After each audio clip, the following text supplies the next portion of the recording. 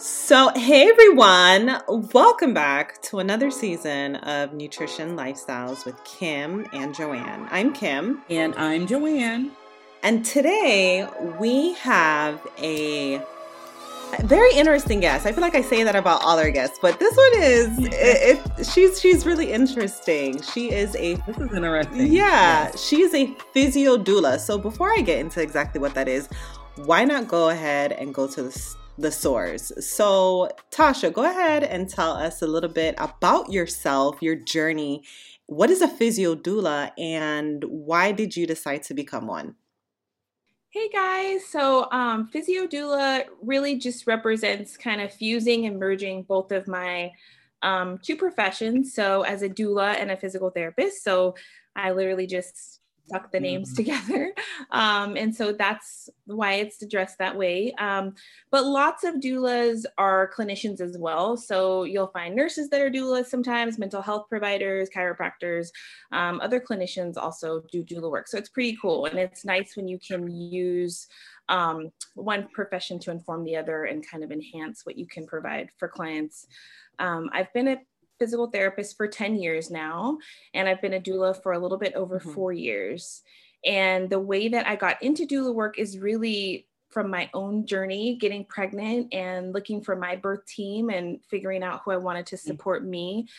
I didn't have the easiest time finding someone that looked like me, and I knew that that was important to me. And so it made me think, I know I'm pregnant, but I think I'm going to get into this. And I did my training while I was pregnant in my 3rd trimester, actually. Wow. Yeah. So I just thought to myself, I won't be able to support anybody right away because I'm about to give birth in like 8 weeks, but I know that, you know, I'll be somebody that can be there for the next person.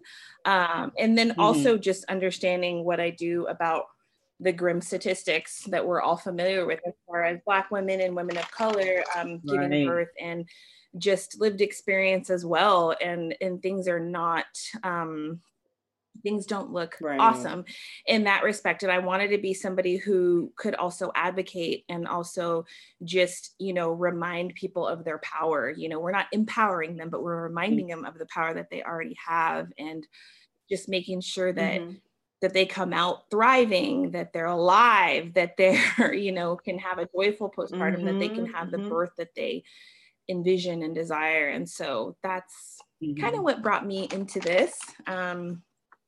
Yeah, I could go on and on, but that's a snapshot.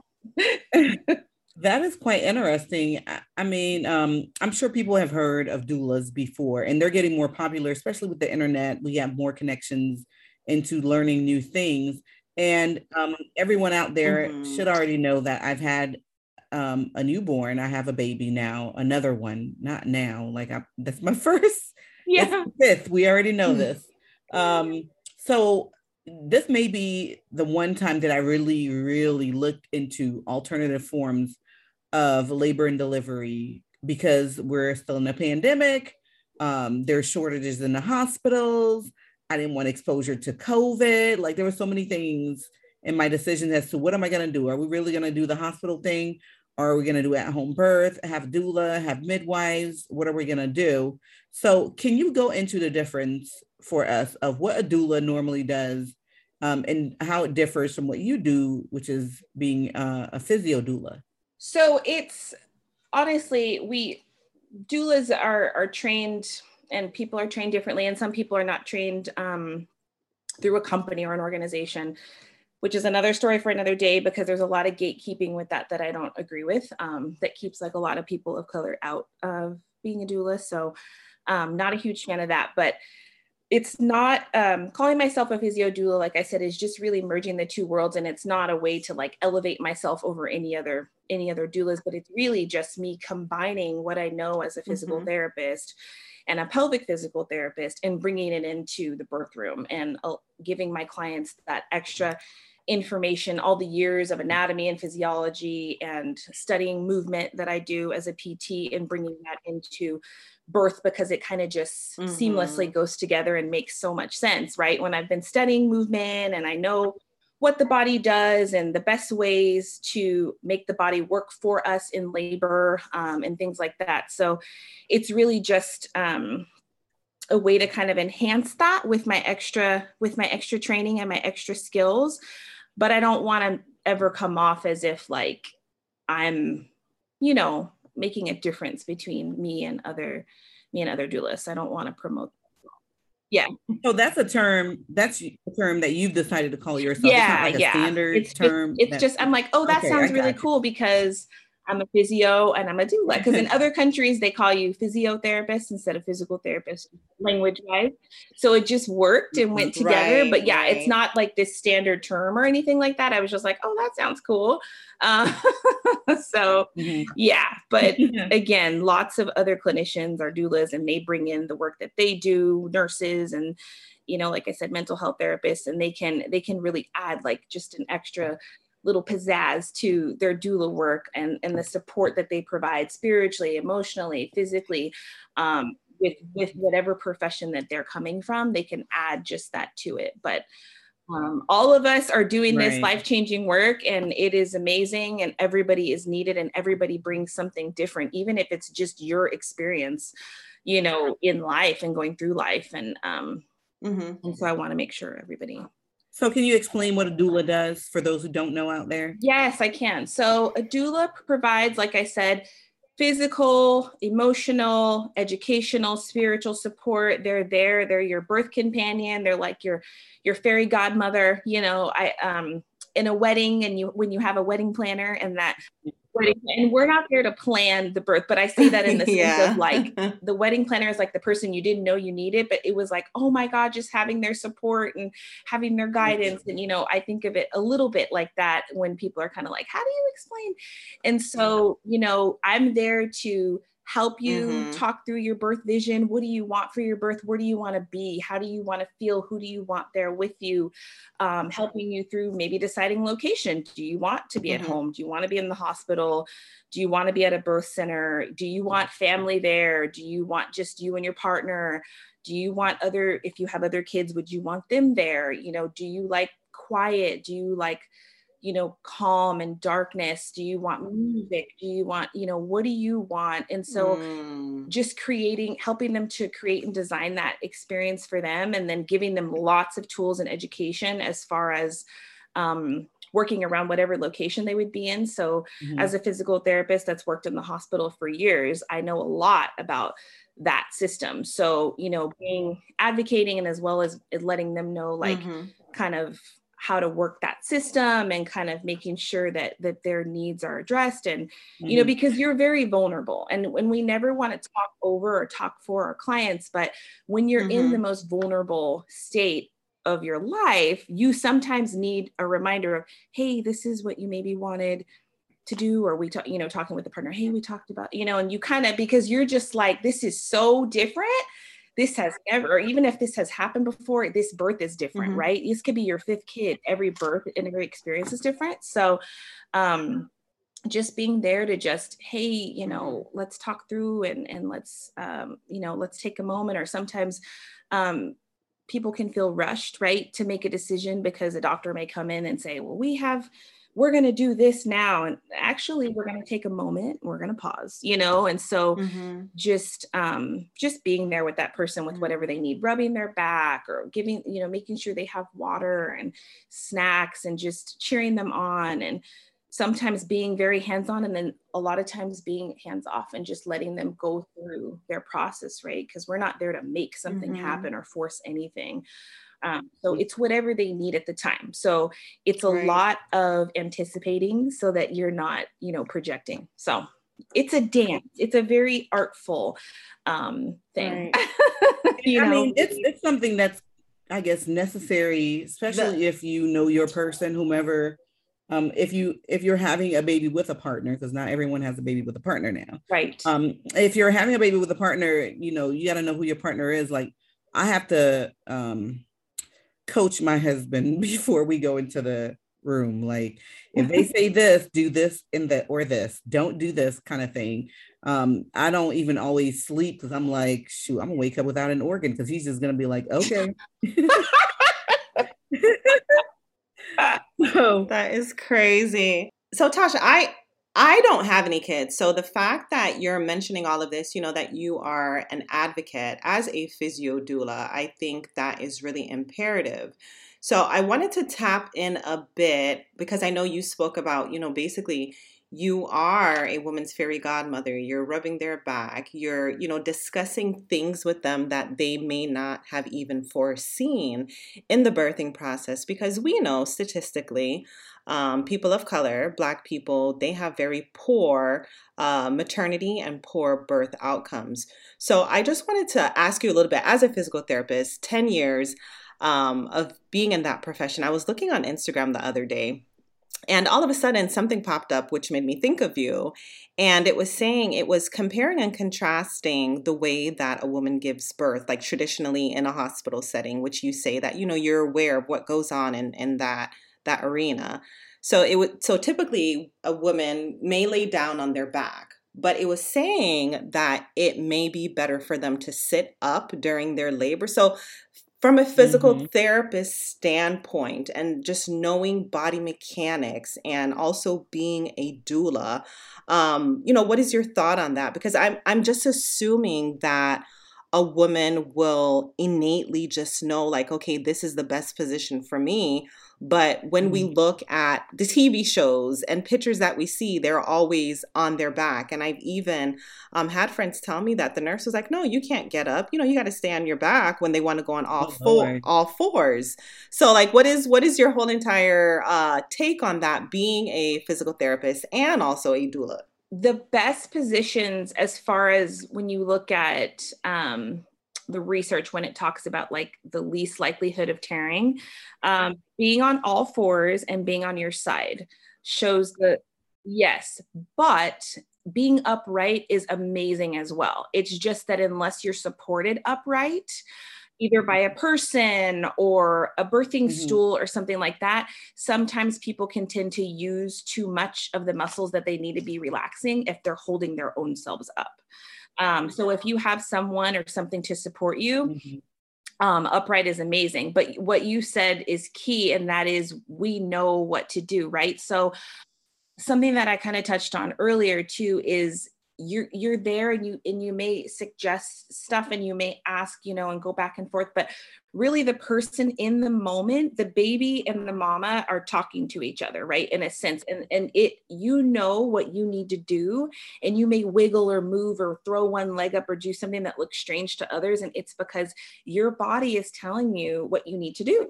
So whatever that looks like when the time comes is truly what you should follow. But absolutely, if you're like, I'm not sure, what do you guys think? Then yeah, we have suggestions galore. And those three are the ones that I start with.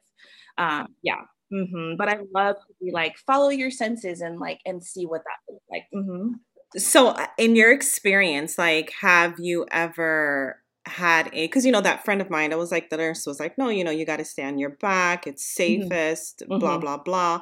Have you ever had an experience where you had to basically, I wouldn't say empower, because you used the term earlier, you don't empower people, you let them realize that they have power, basically like told like a healthcare provider, like, let the mom, let the dad make the decision that they're going to make to see, what is the best outcome for them in regards to their birthing position? Have you had those run-ins? Because the reason why I say this is because as a person that hasn't had children, I'm afraid to go to hospitals. I'm just like, oh my gosh, like, are these people going to let me rip? Are these people going to let me lose copious amounts of blood? Are these people going to pay attention to my blood pressure? Like, I'm just really apprehensive. Yes, I have seen that a lot. Definitely when they suggest, oh, we need to get you on your back, or they say, we'll let you labor and do whatever you want, but when it's time to push you, get on your back. That's when I'm like, listen, this is not what she or he has communicated that they want to do. She would like to try whatever. Now, there's times when someone's like, I'm tired and I do want to try that. And there's ways that we know how to use different items and towels and things to prop up and make sure that their sacrum is still able to move, because when you block the motion of the sacrum by laying someone completely flat on their back, that's when you're more likely to have those tears. And so there's ways that I can adjust that for them. But if they're not desiring to be on their back, I'm absolutely like, hey, this is not what's happening. You are not forcing any, because that's a form of obstetric violence. Well, like that term, obstetric violence. I haven't heard of that term before. Forcing me in a position that I don't want to be in because it's convenient for you. Because if you think about it, if I'm on my back and my feet are up, it's easy for them. They can sit on their stool and roll up and deliver the baby, right? And so that's convenience for them. I want to be, if I want to be on all fours, like you can get up and I'm the one pushing out the baby. Like you get up and move. You still have access to where the baby's coming out. You don't need me to be in that position. It's just what they probably learn a lot in school, and it's what they've been trained to do, but it's not it's not necessary. They can get up and they can, like I said, people can have one leg thrown up, they can be on the side, they can be on a stool, and the provider needs to adapt to that. If there's no danger, then let me move. And even with an epidural, there's things that we can do to help position them where they're not on their back. And some people being on their back is triggering for them.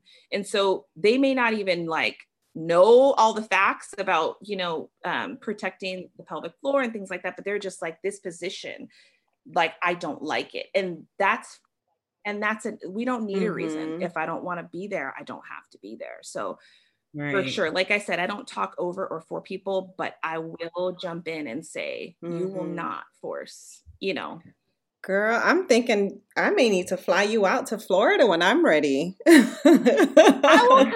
I'll do it. I'm loving it. I'm loving it. Because honestly, like, I just love the fact that, you communicate in a clear manner. Because, I can just imagine, and you and Joanne can speak to this, when you're having a baby, there's so many physiological and mental things that are going on in your mind that you may not be able to effectively communicate with the healthcare staff or your healthcare provider your needs. So I'm loving this whole physio doula thing. I'm loving it. And I will add, and we talk about this all the time on the podcast, Kim, on people interviewing and knowing who you're working with, who your healthcare providers are. Like I knew who my healthcare providers were prior to going into the hospital. Like I've been with them for over 10 years. I love how they work and I know what the rules are at the hospital. So although I was at the hospital, I was able to do, like this last time, I could have stood to deliver. I'm not comfortable with that for some reason. But the way they have our beds, the beds can be positioned where you're like on an almost squatting position. So that's how my bed was almost. So I think it's very important for people to ask questions. Like, what can I do? What can't I do? Make sure that your OB is compatible with your values and how you want your setting to be when you're delivering, so that there are no surprises when you get there. But in the shady area of Florida where I live, like I got to travel like 2 hours just to find someone compatible. So, I mean, everything you're saying is 100% true, though. 100%. I think more people need to get to know their providers ahead of time, because what you're talking about, not enough people do. Oh, I want to choose that doctor because my girlfriend delivered with her, or I want to choose that doctor because they have really good reviews. But what's going to happen for you with that doctor? Do you know that what you believe about birth and the way that it should progress is how they feel as well? Will they let you eat if that's what you desire? Again, some people don't. That's not a big deal to some people, but there's questions that you should be asking. So you can figure out like, okay, do we vibe?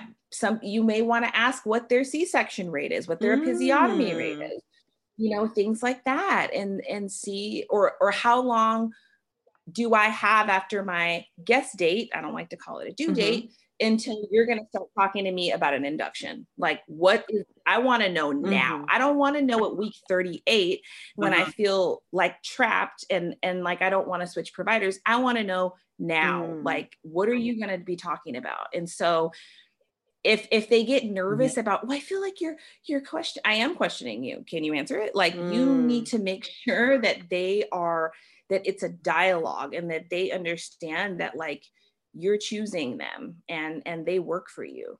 And so they need to be on board with whatever you have going on. That is true. That is true. So let's talk about the vulva. The vulva is a very, we're just talking about female anatomy now. So we're taking a little break from pregnancy. Let's talk about some anatomy. So let's talk about the vulva. What is the vulva? Because some people may not know what exactly that part is. And what are the steps of performing a vulva exam? And why is that so important? Yes. So the vulva and vagina, a lot of people don't know the difference between those. So your vagina is a muscular canal, right? So it's going to connect like your outside world to your cervix and your uterus. And your vulva is all of your external genitalia, everything that you can see when you prop a mirror down there, your outer lips, your inner lips, your urethra, your clitoris, your clitoral head, the vaginal opening can be seen there.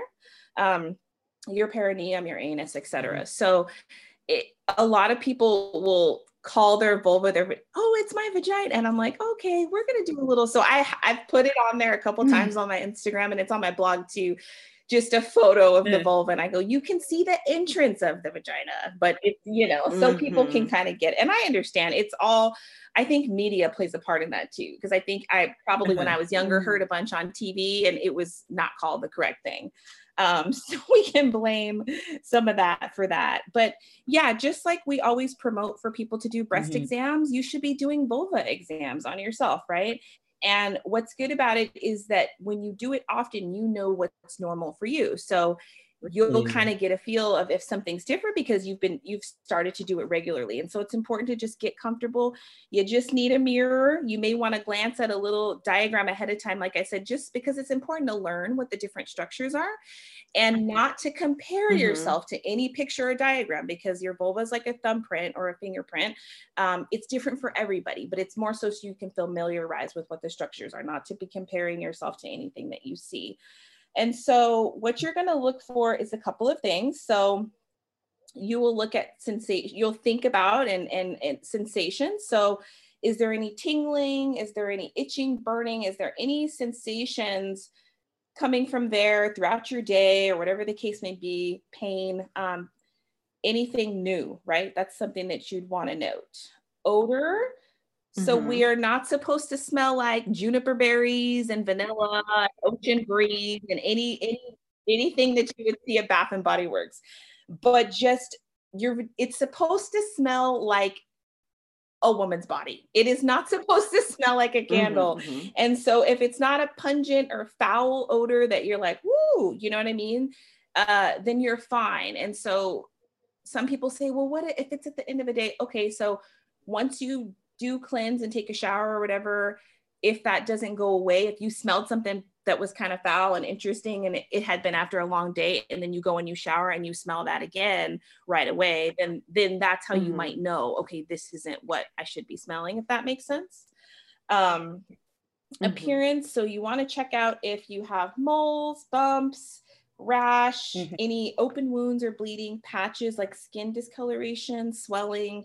Again, you're going to have a baseline because this is something that everybody's going to do regularly now that we're talking about it. So anything out of the ordinary, you're going to look at that and you're going to take note of that. And you might want to talk to your doctor about any changes that you might see or asymmetry side to side, anything that's really striking.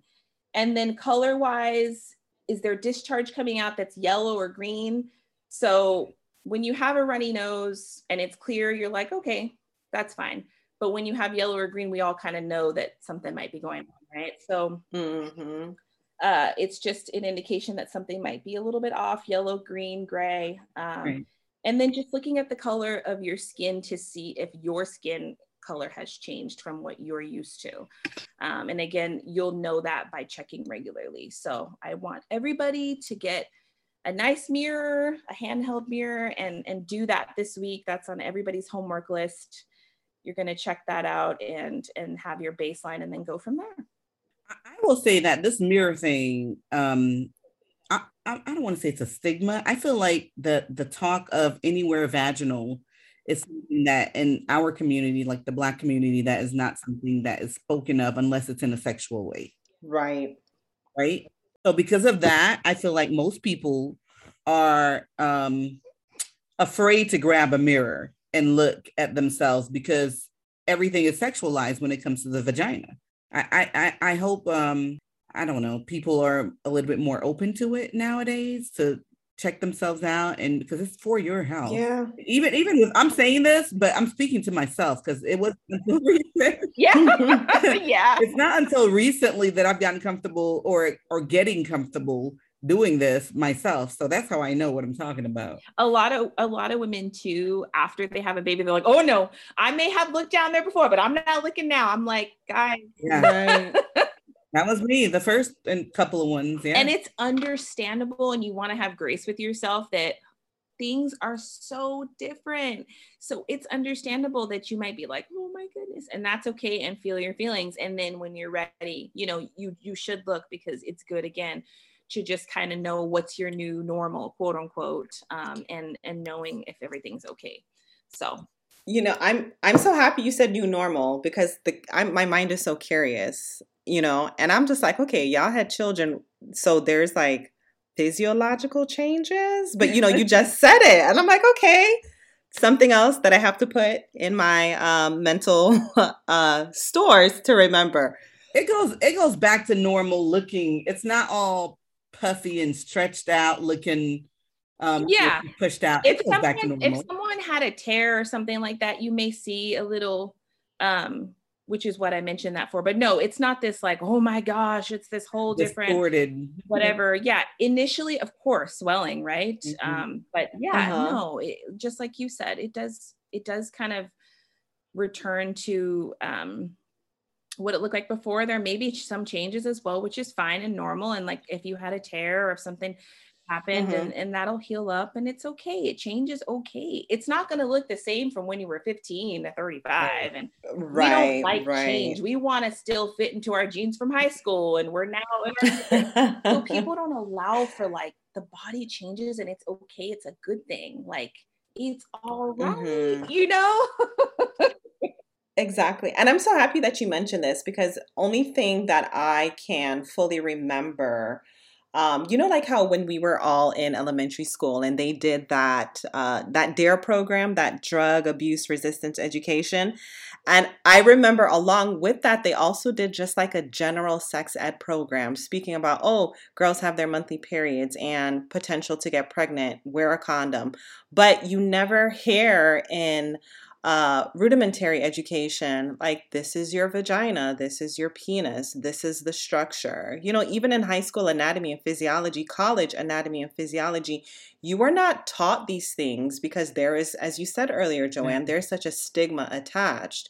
So the fact that, we need to know, we need to start tapping into the power that we have to know about our organs, how they feel, is so important to just overall health and wellness. And the reason why I say that is because there was, when I was at the hospital setting, I came across a lady. She was younger than me. She was in her 20s, and she had, I hate to do this to you guys, but the episode has to be paused right here. If you want to find out what I was referring to, definitely tune in to next week, part 2 of Think of Her as Your Fairy Godmother.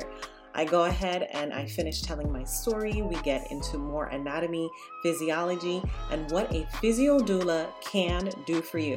So see you guys next week. But in the meantime, remember to share this episode, give us 5 stars, and let a friend know about our podcast. Until next week, bye everyone.